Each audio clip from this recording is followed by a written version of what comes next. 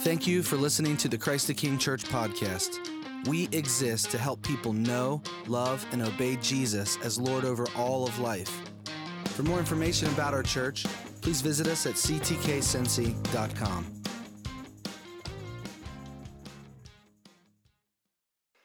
Morning, church. I love praying the Psalms like that. It's powerful to hear. So, my name is Michael. Welcome to Christ the King Church. I'm glad to have you here with us. I'm the lead pastor here. Before we begin, I want to acknowledge something, and it's a bit of an elephant in the room. If you are new or visiting with us, I just want to let you in on what's happening. We're going through a transition as a church, and basically what that is that recently there have been a lot of people that have left our church, including some of the elders, basically because of a difference over the vision and the future of our church, and particularly about how we handle cultural issues. So we've been discussing these things openly at member meetings over the last 2 Sundays, and it's been in part of our conversation interpersonally with each other. But it hasn't been acknowledged here in a public way, so that way it's like, okay, everybody here knows, everybody here can talk about it more freely if that's what's good for you. Now isn't the time to discuss the particulars of it, but I did want to simply acknowledge this fact and just acknowledge that some people here today, you come with mixed feelings, or you have certain emotions about being here. You're feeling a sense of loss. And I want to acknowledge that and just express love and compassion no matter what your emotional state is. Some of you may show up today feeling sad. Some of you may show up feeling confused. Some may feel skeptical. Some of you may feel hopeful. And we all process emotions differently. We all feel things differently. I have felt all of those emotions and many, many more over the last several months. But emotions are complicated and they can be confusing. So Eric and I, we are happy to process with you, to talk with you, pray with you. That's why we're having open house type of format meetings over the next couple of weeks. So tonight and next Sunday at 6 p.m. we'll be here. And it's an open forum just to come. And I expect a handful of people will show up. I don't expect a great crowd because it really is, there's no agenda. It's just space for us to talk. So if you'd like to come and talk and pray, process, ask questions, get answers, that time is for you. That's 6 to 8 this week and next week. And then we'll have more announcements about the future after that. So I just wanted to acknowledge this as we started, and then to pray again just for our hearts specifically to focus on Jesus. This is a worship gathering. We are here for Jesus, to worship Jesus, and He is our focus. So I want to pray again that will be the case before we open God's Word. So we pray. Lord, settle our minds, open our hearts, fix our eyes on Jesus, so that we may know, love, and obey You as Lord over all of life. We pray these things in Jesus' name. Amen. We're doing a series in the Gospel of Luke, and today we're going to look at the Pharisees. We haven't really spent a lot of time talking about the Pharisees, but they're the famous villains of the New Testament. They're Jesus' chief opponents throughout the gospel stories. So if you're familiar with the Bible at all, you probably have an idea in mind already of what these guys are like. So you might think of them as the super religious types. They're the hyper legalistic types. The people who think they can earn God's salvation through good works. You might think of them as the all law and no grace types. People who think obeying God's law can get them to heaven. Now, there is some truth in that description, but it's not complete. Because there's more to them than just being hyper-religious type of people. In fact, some of them followed Jesus. So Nicodemus is an example of one of the Pharisees who followed Jesus, not to mention the Apostle Paul, who became a follower of Jesus. So today what we're going to do is we're going to get to know them better. And I want us, while we're getting to know them better, I want us to learn ways that we can be like them. So you might not think that, well, I'm not like those Pharisee types that you have in your mind as a caricature. But in fact, there's an inner Pharisee, a potential inner Pharisee within each one of us. So I want us to be able to learn how we might become like the Pharisees and to be able to repent of that and follow Jesus with a whole heart. So let's dig in. We're in Luke chapter 11, and we're going to start in verse 37. While Jesus was speaking, a Pharisee asked him to dine with him. So he went in and reclined at table. The Pharisee was astonished to see that he did not first wash before dinner. Pause. Who are the Pharisees? Well, they were religious elites of the day during Jesus' time. They were the cultural gatekeepers of Judaism. And so being a Pharisee wasn't a job. Some of them were professionals, but being a Pharisee was more like a sect. It was a way of life. It was a set of principles that you lived by. They were a group of people that shared particular beliefs and values. Now, some of them were professionals, and the professional Pharisees, we know them as scribes or lawyers. But their job was to promote the views of the sect of Judaism. And so you might think of them as the thought leaders of the day. They were very well loved and respected by ordinary Jews, and their job was to protect their faith, protect the Jewish identity. So they were kind of the self-appointed guardians of orthodoxy, and they wanted to make sure the rank and file Jews stayed in line. And generally, they were suspicious of Jesus. Why would that be? Well, they were suspicious of Jesus because Jesus was drawing people to himself, and that was eroding their support. And yet, some of them did become followers of Jesus, like I mentioned already. So, there was this Pharisee here that invited Jesus over to dinner. And Jesus was inclined to go. So Jesus went and had dinner at his house. But whenever he showed up, the Pharisee was astonished that Jesus did not first wash before dinner. Now, we hear wash before dinner, and we think of telling our kids, wash your hands before dinner, because we're concerned about hygiene, about germs. We don't want bacteria. We don't want people getting sick. And plus, it's just, it's a generally safe practice to wash your hands before dinner. That's not what the Pharisee is worried about. The Pharisee is worried about some ritual cleansing. He's worried about a ceremonial purity that Jesus ignored. Jesus ignored this ceremony that the Pharisee thought that he should keep. So he wasn't offended about hygiene. He was offended that Jesus didn't do the cleansing ritual. But here's the thing. That ritual was a made-up law. It's not part of the Old Testament. The law did not require him to wash. It was a part of the Pharisees' tradition.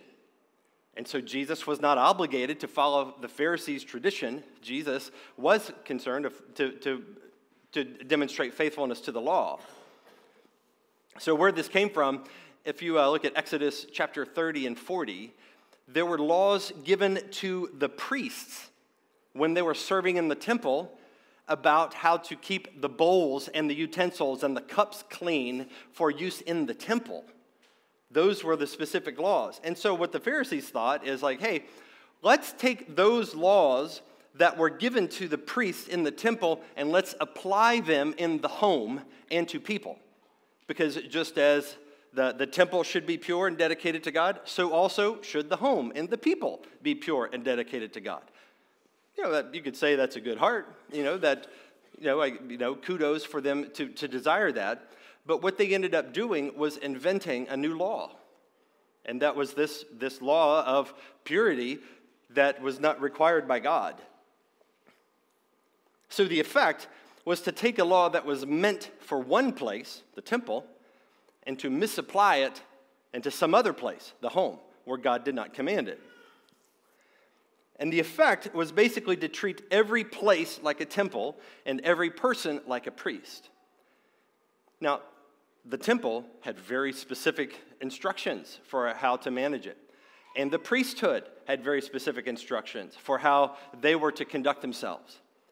And they were to be set apart in a particular way from the rest of the people. But that's not what God required of all the people, and God did not require that of all the places.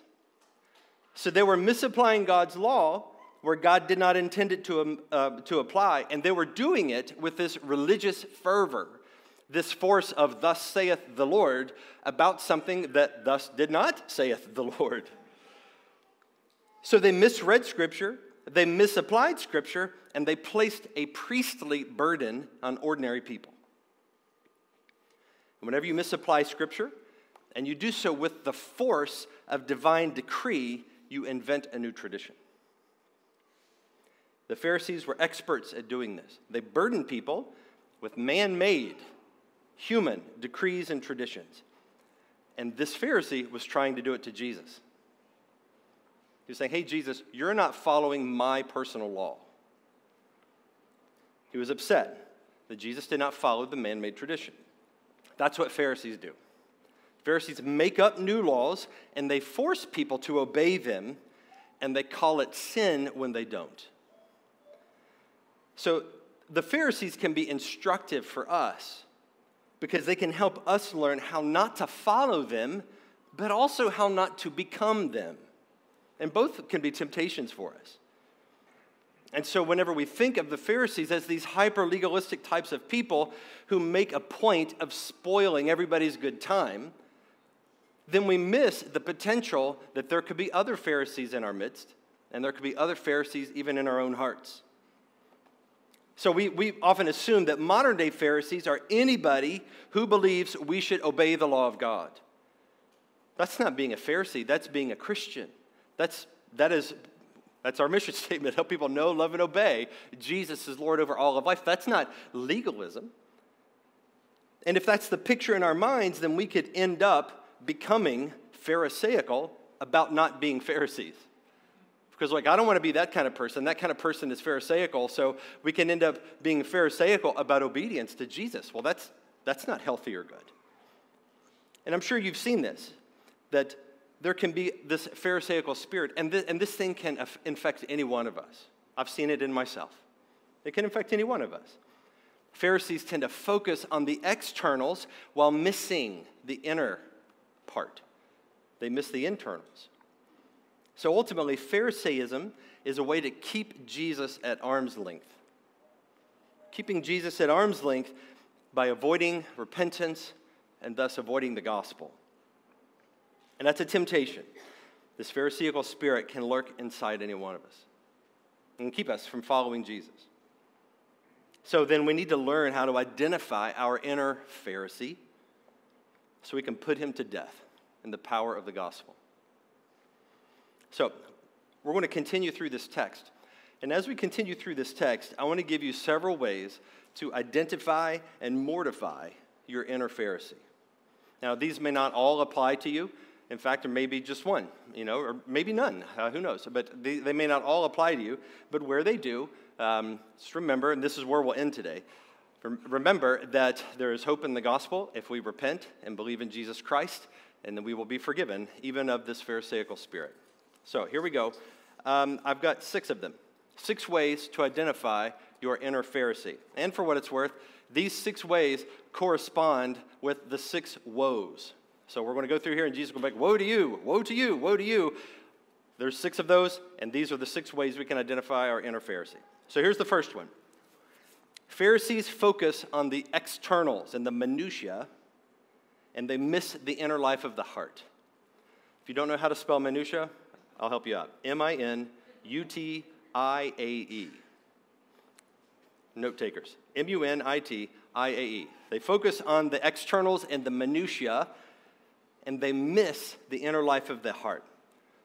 Or the way Jesus says it, they cleanse the outside of the cup and not the inside of the cup. So verse 39, so Jesus is going to respond to the Pharisee. And the Lord said to him, now you Pharisees cleanse the outside of the cup and of the dish, but inside you are full of greed and wickedness. You fools! Did not he who made the outside make the inside also? But give as alms those things that are within you. And behold, everything is clean for you. But woe to you, Pharisees, for you tithe mint and rue and every herb, and neglect justice and the love of God. These you ought to have done without neglecting the others. That's the first woe. Jesus is saying, Pharisees, you're being hypocrites. because the outside doesn't match the inside. You lack integrity. Integrity is when your inner person is the same as your outer person. That's a person of integrity. So on the outside, what they would do is they would measure out a very precise amount of tithe. So if the tithe requirement of the Old Testament was 10% of your income, they would measure it out, including all the way down to their spice rack. They would tithe mint and herbs and all this stuff. And they would do so publicly. They would give these large sums. And their focus is on the outside, on the minutia, on the little details, because the outside is easier to control. It's more visible. It's more tangible. The outside is concrete. It's measurable. And so it's easy then, if you're focused on the externals, to convince yourself that you're being obedient to God when actually your heart is far from God. That's what Pharisees do. Now, Jesus goes on to say those things matter. Those things do matter. It's not as though, well, we should just neglect external obedience and only focus on the inner heart. No, of course not. We also obey in the externals, but we want the internals to line up as well. The outer behavior should be the truest indicator of your inner life. But if your inner life does not match the outer behavior, then you're being hypocritical. And that's what his criticism of the Pharisees was. So on the outside, they're tithing mint and rue and these herbs. But what's on the inside? Wickedness and greed. So they put on a show of giving, of generosity. They put on a show of tithing, but on the inside they're greedy and they're wicked, and Jesus sees them. And he said basically they disregard the needs of others. And in other texts that describe the Pharisees, they're called lovers of money. So the Pharisees were known to have a profit motive in the way that they behaved. So if you could think of it as a man who gives money to charity and gives generously to charity only for the tax benefit, but not because he cares about the actual thing that he's giving his money to. That's a lack of integrity. So even though they were scrupulous tithers on the inside, on the outside, on the inside it was a sham. They were greedy. They lacked integrity. So a Bible dictionary said a visible preoccupation with the trivial while neglecting the most important thing is hypocrisy. So that's the first way to identify an inner Pharisee. You focus on the externals and the minutia, and you miss the inner life of the heart. You're a hypocrite. Number 2, Pharisees do their good deeds to be seen by others. They do good deeds to be seen. So they felt the need to publicize their good works. They did things in order to be recognized. So verse 43, woe to you Pharisees, for you love the best seat in the synagogues and greetings in the marketplaces. So Jesus is saying, woe to you Pharisees, because you want to be in the place of prominence. You want to be a place of visibility. You love to receive honor in public. You want to be respected for your position, but not for your character. So in my... I got married in 1999. I've been married for 23 years. 23 years. Whew. 23 years, all right. And in that period of time, Laura and I, we've bought 3 different houses. We bought a house in Louisville when we lived there. We bought a house when we moved here. And we bought a house that we used as a rental property. All 3 of the houses were flips. So every one of those we bought from a builder who had renovated a house that had been in some state of disrepair. So we bought 3 different flipped houses, and every time that we bought one of these houses, we've learned something, and now we've done it enough times to see a few patterns. And the pattern is they focus on the externals. So appearance sells houses, right? Gina, Elijah, am I right? Yeah. People want to walk into a house, they want to fall in love. Oh, this house is so cute, and then they want to buy it. And so it doesn't matter if the plumbing is a mess. It doesn't matter if it's got old wiring and is a fire hazard. That doesn't matter if they walk into the house and they fall in love because the house is cute. So if a house is pretty, if it's stylish, if it's charming, then people will buy that house. If the house is ugly, then potential buyers probably won't even care that you just replaced the wiring and that the foundation is solid and that the plumbing is totally intact. That doesn't matter as much. Now, maybe a builder who wants to flip the house would, but a normal buyer, that's not going to be a priority for them most of the time. Jesus is telling these guys, hey, you're just like a flipped house. You've got great curb appeal, but you're falling apart on the inside. It's just like lipstick on a pig. You know, it's ugly. It's like what he sees in them is ugly. But on the outside, they're doing these things for show, and people are giving them all the praise and the accolades. So the Pharisees, then, they're like bad house flippers. They're better at curb appeal than functionality.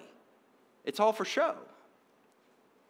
Now, whenever we talk to other people, and anytime we talk to people, we're disclosing something about ourselves. We're revealing things about ourselves. And what we choose to reveal or what we choose to conceal is part of our everyday PR. We want people to perceive us in a certain way, and we'll choose to say things or not say things, a lot of times based on how we think they might perceive us. So we want them to see our curb appeal, right? We want them to see the good things about us. We want them to think well of us. We don't want them to see how our wiring is faulty and we're a fire hazard, relationally anyway. But Pharisees, they can't resist the urge to draw attention to their curb appeal. Now, we have a word for this in our day. We call it virtue signaling. We want people to think well of us. We want to draw attention to our good deeds. We want to be respected and loved.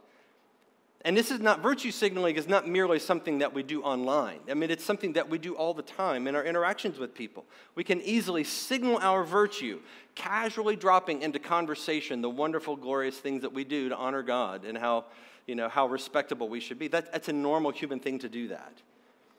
And generally, whatever your personal strengths are, whatever your gifts are, those will be the things that you'll be most tempted to draw attention to because those are the things that you're good at. Those are the things that make you look good. Pharisees do good deeds to be seen by others. Here's the third one. Pharisees may mislead people without realizing it. They may mislead people without realizing it. Meaning they may unintentionally draw people away from the truth of Christ. Verse 44, Jesus says, "Woe to you, for you are like unmarked graves, and people walk over them without knowing it." Now, that's not obvious to us what he's talking about there. What he's talking about here, in their day, if you walked over a grave, you would become defiled because you're coming into close proximity to a dead body. And contact with a dead body would defile a person. They would become ceremonially unclean. And so, what would you do with a grave? You would mark the grave with a stone or some other indicator that this is a grave so that you would know when you came near it, you would walk around it. You wouldn't walk over it. Now, if the grave was unmarked, you might walk over it. Then you would become ceremonially unclean. You would be defiled by walking over an unmarked grave, but you wouldn't realize it. Jesus is saying, hey, Pharisees, this is what you do. People come into close proximity with you. They absorb your ethos. They see what you're like. And they become defiled. They're influenced by your character or lack thereof. And then they walk away, and because of their respect for you and your high status, your religious position, they start to follow your lead. They think that's the way they should be. And if they see hypocrisy in you, then they will become hypocrites themselves. They become defiled, and they don't even realize it. And so to the extent that we have a Pharisaical spirit about us, we may do the same thing. We may cause other people to be misled or defiled. Or we may respect somebody who is a Pharisee, and we may follow their lead and be influenced by them. Number 4, Pharisees invent new laws and new sins. Pharisees invent new laws and new sins. They redefine sin and righteousness according to human standards. Verse 45. One of the lawyers answered him, "Teacher, In saying these things, you insult us also." And he said, "Woe to you, lawyers also." Doesn't back down for a second. "For you load people with burdens hard to bear, and you yourselves do not touch the burdens with one of your fingers." So the lawyers, they were the professional class, right? They were Pharisees who were also law experts. They were scribes and the experts of the law, like Blake Maislin, law expert. Those of you who know that. All right, you're tracking with me. When I lived in Louisville, we had Daryl Isaacs, the hammer, the heavy hitter. So that's the guy in Louisville. I came to Cincinnati. I'm like, oh, they have their own heavy hitter up here. They have Blake Maislin up here, the 444, 44444, 44444, whatever. I'm advertising for him now. But so they were like the experts in the law, and they were famous for this. And they added new commandments to God's law. They created these new standards of right and wrong, and then they judged other people by human standards. Now, isn't that precisely what the Pharisee did whenever Jesus showed up at dinner? Jesus showed up at dinner. He didn't wash according to the human tradition. He didn't violate any Old Testament law that's actually in the Bible. He violated the human tradition that the Pharisees made up, and then they judged Jesus based on his failure to comply with their made-up tradition. They made up a new standard of righteousness. They made up new sins whenever they don't live up to that standard, and then they judge people according to that made-up standard. This is the spirit of our age. This happens all the time. You don't have to be a religious zealot to be a Pharisee, because we live in a very moral age where we're very concerned about morality, about right and wrong. And that's very much part of what it's like to live in the world in 2022. Some Christians think that being careful to observe God's law is self-righteous and legalistic, but that's not the case at all. Of course, we should be careful to obey God's law. That's why he's given us a standard of right and wrong to where we can know what good is. We can know what evil is. That's a good thing. It's good to obey God's law. But it's not observing God's law that makes you a Pharisee. It's adding to God's law that makes you a Pharisee. God's law is good. Read Psalm 119 if you don't believe me. The law of the Lord is perfect. I mean, that psalm is just like this love poem to the law of God about how beautiful and wonderful and perfect the law of God is. That's a good thing. We corrupt it and twist it and pervert it when we add to it our own opinions. Every generation has their own way of doing this, and that includes every generation of Christians. That's why Phariseeism is always going to be popular. There is a great power that you can gain in being society's moral gatekeepers. And we have lots of moral gatekeepers now. If you can invent new laws and new sins, and if you can convince people that this is God's way, then you have incredible power. You can coerce people into behaving the way you want them to, thinking that they're obeying God. They're walking over an unmarked grave. They're being defiled, and they don't even realize it. They think they're doing good, but it's because they're operating from a perverted standard. People who do this become the arbiters of guilt and forgiveness, and that's powerful. I mean, if you just pay attention to things people say, there's a great sense of people want to be absolved of their guilt. People feel guilty. They feel like they're wrong. They feel like there's something wrong with them. They want their shame taken away. And if you can hold out some promise, some hope that following your standard will remove their guilt, then they'll be drawn to that. Because we're fallen. It's a fundamental human need. We need to have our sin atoned for. We need to have forgiveness. We need to have somebody declare to us, not guilty, you're okay. We get that in the gospel. That's what Jesus provides for us. But repentance and faith is hard. But if someone can give us something we can control, then it becomes a lot easier. Then we're not having to operate on the basis of faith that righteousness that's imputed to us by a sinless, perfect Savior. We're now controlling our own destiny. But it's a burden. It's a burden that we can't possibly bear, even though it's our greatest temptation to do so. We're not equipped or qualified to dictate the terms of grace and justice. That belongs to God alone. That's not ours. That's what the first century Pharisees were doing. That's what these Pharisees right here were doing, and clearly Jesus hated it.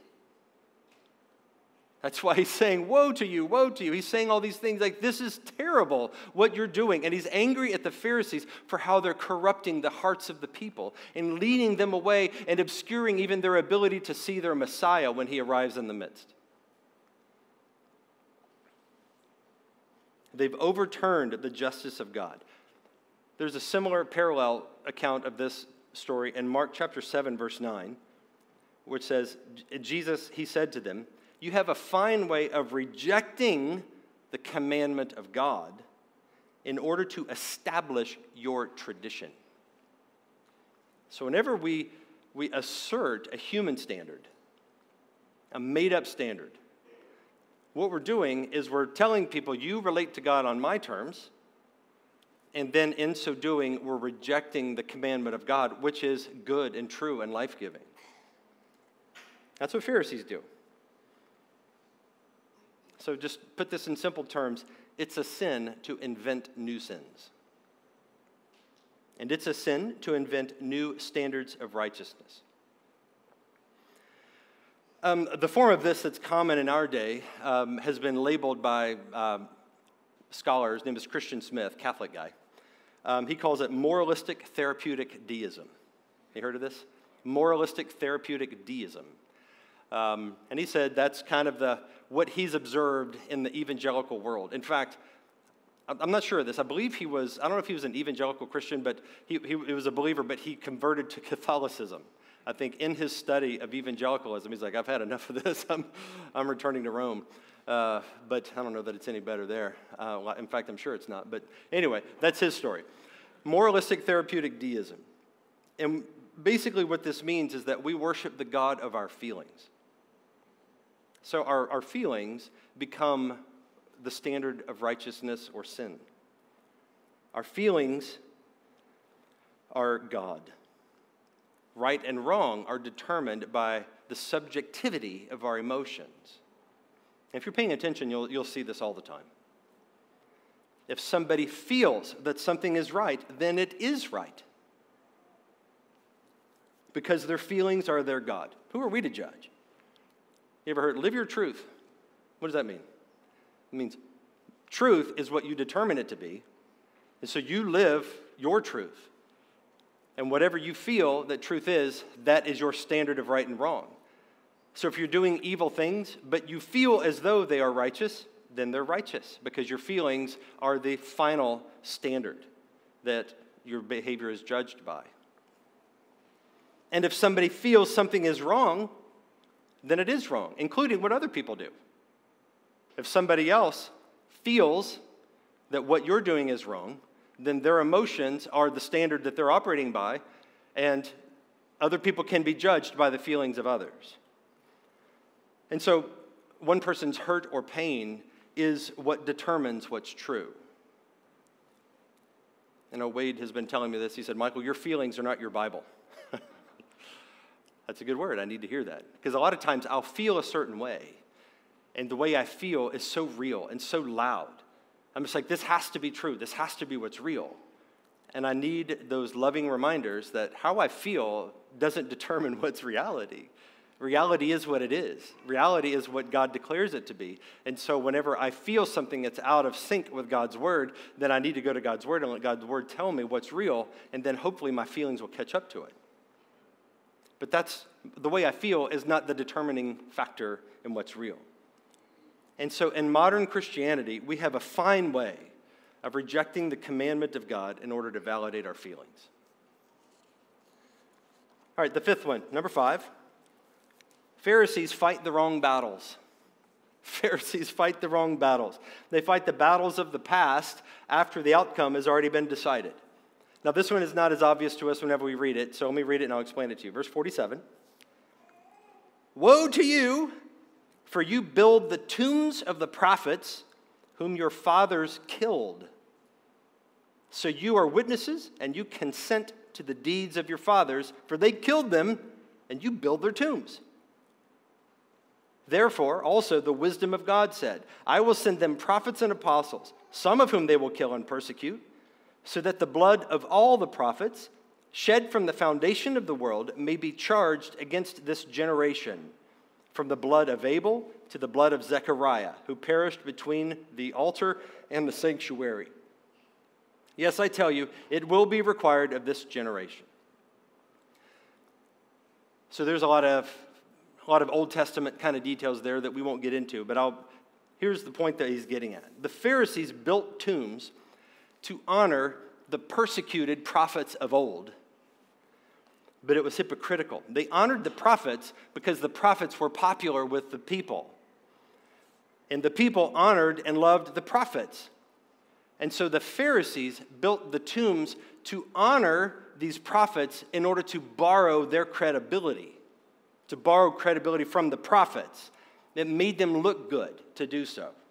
Even though Jesus is saying, if you would have been back in the day of the prophet, you would have been among the ones that were killing them. You're fake, he's saying to them. It's a lie. You're hypocrites. You honor the men that you would have killed if you were there. But since their death and their persecution produced some good result that you now enjoy, now you'll build a tomb in honor of them. It's so disingenuous. So think of this. 50 years ago, Martin Luther King Jr. would have been a very divisive figure.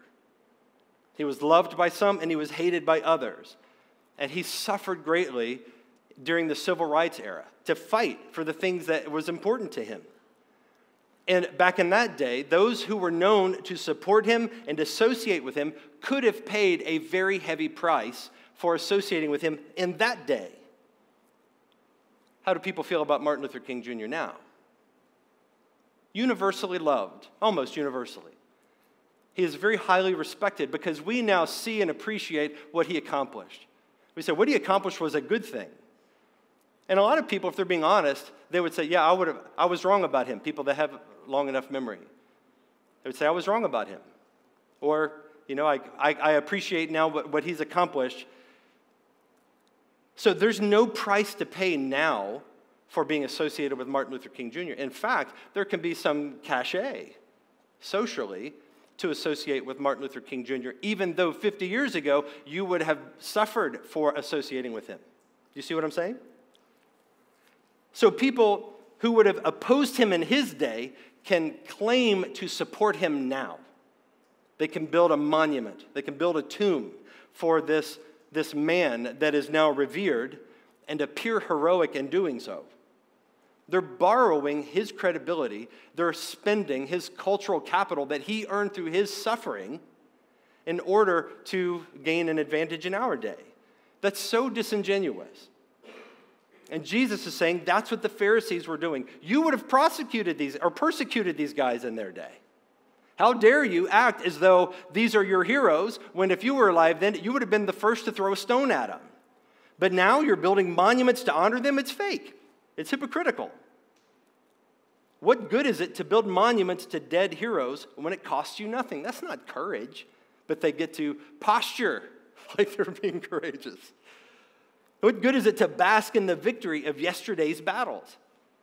It's not courage, it's posturing. And Jesus is saying, you guys are posturing. You're fake, you're posers. Don't act like you're these heroes. So he's speaking hard words to them and telling them real obedience to God isn't cheap. I see this in myself. It's easy to criticize the men and women of the past who paid a heavy price for their obedience. I can sit comfortably in my office, heated or air-conditioned, whichever the case may be, and read about men and women who were valiant and they suffered for their faith but they had blind spots, and they got things wrong. It's so easy to read about these heroes of the faith and think, yeah, but they really missed it on this thing. And not have gratitude and appreciation for the enormous things that they accomplished that I benefit from. It's a lack of gratitude. It's a Pharisee in my own heart.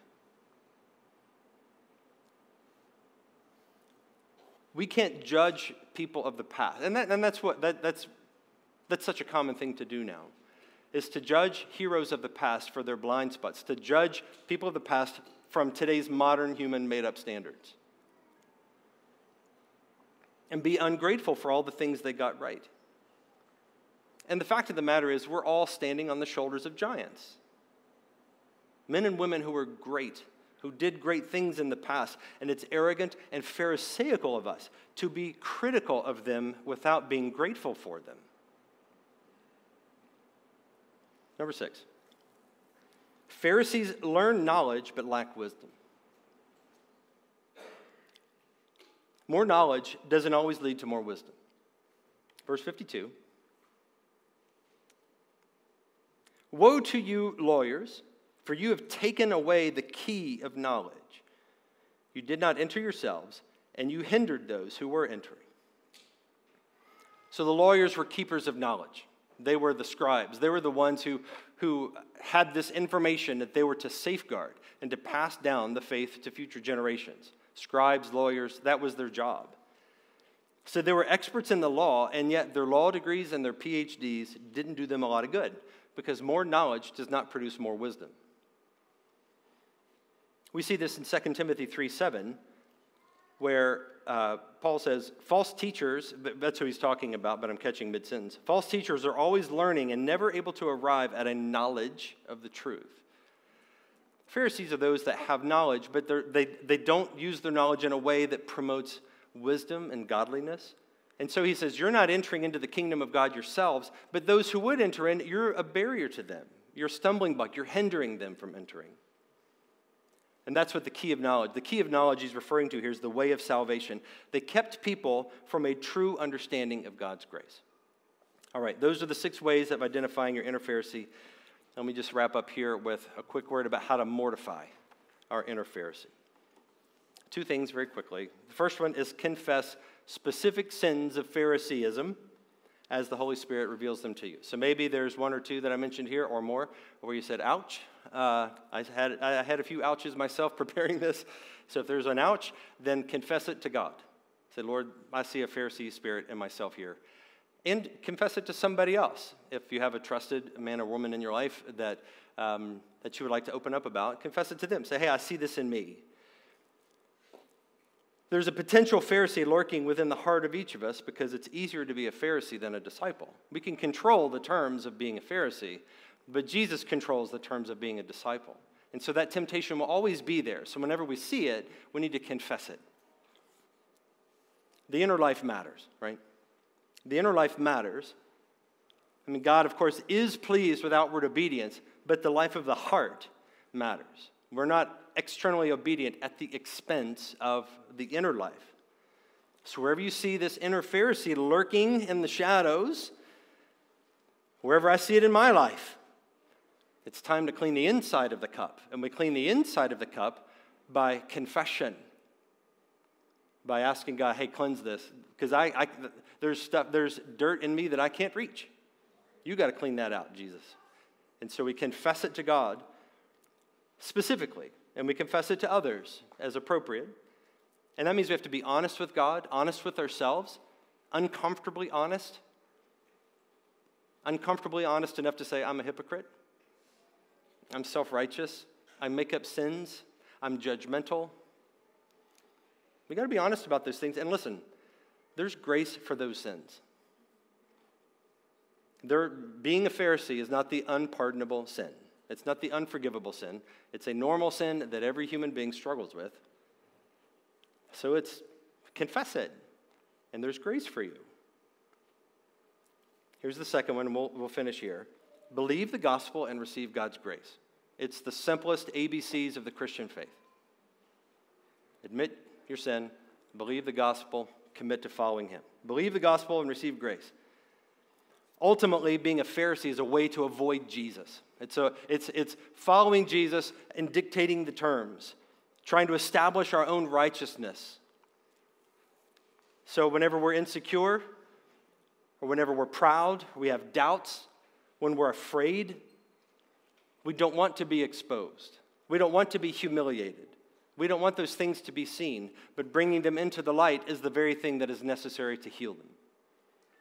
So we confess them, and then we repent of them. We say, Jesus, I'm turning away from this.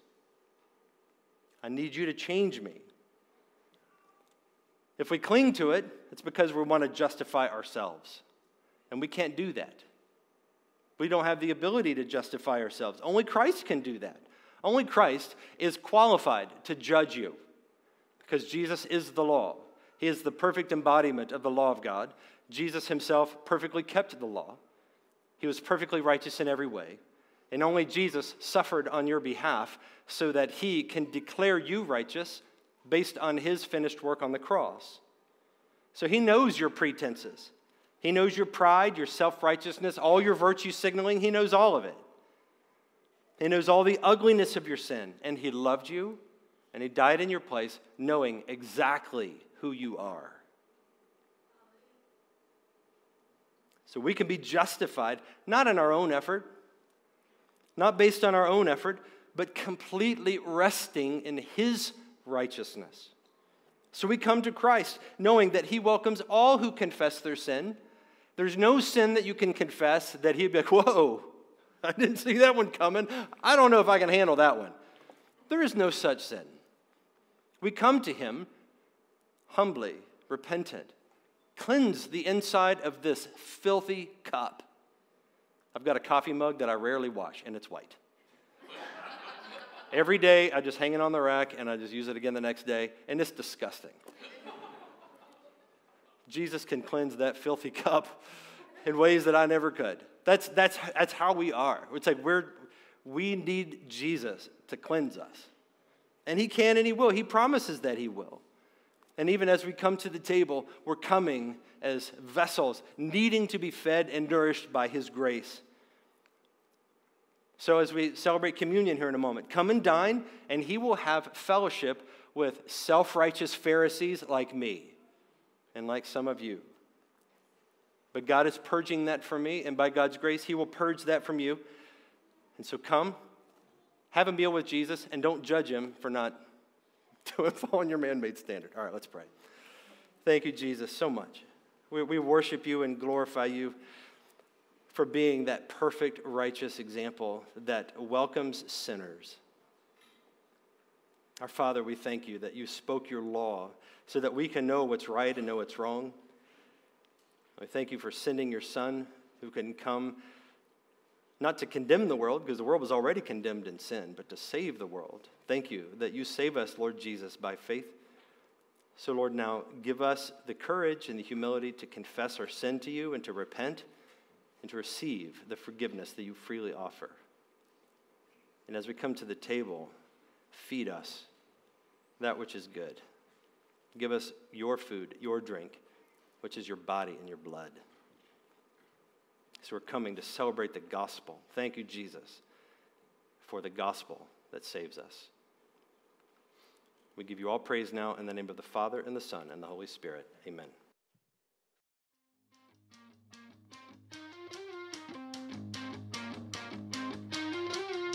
We are Christ the King Church. For more information about our church, please visit us at ctkcincy.com.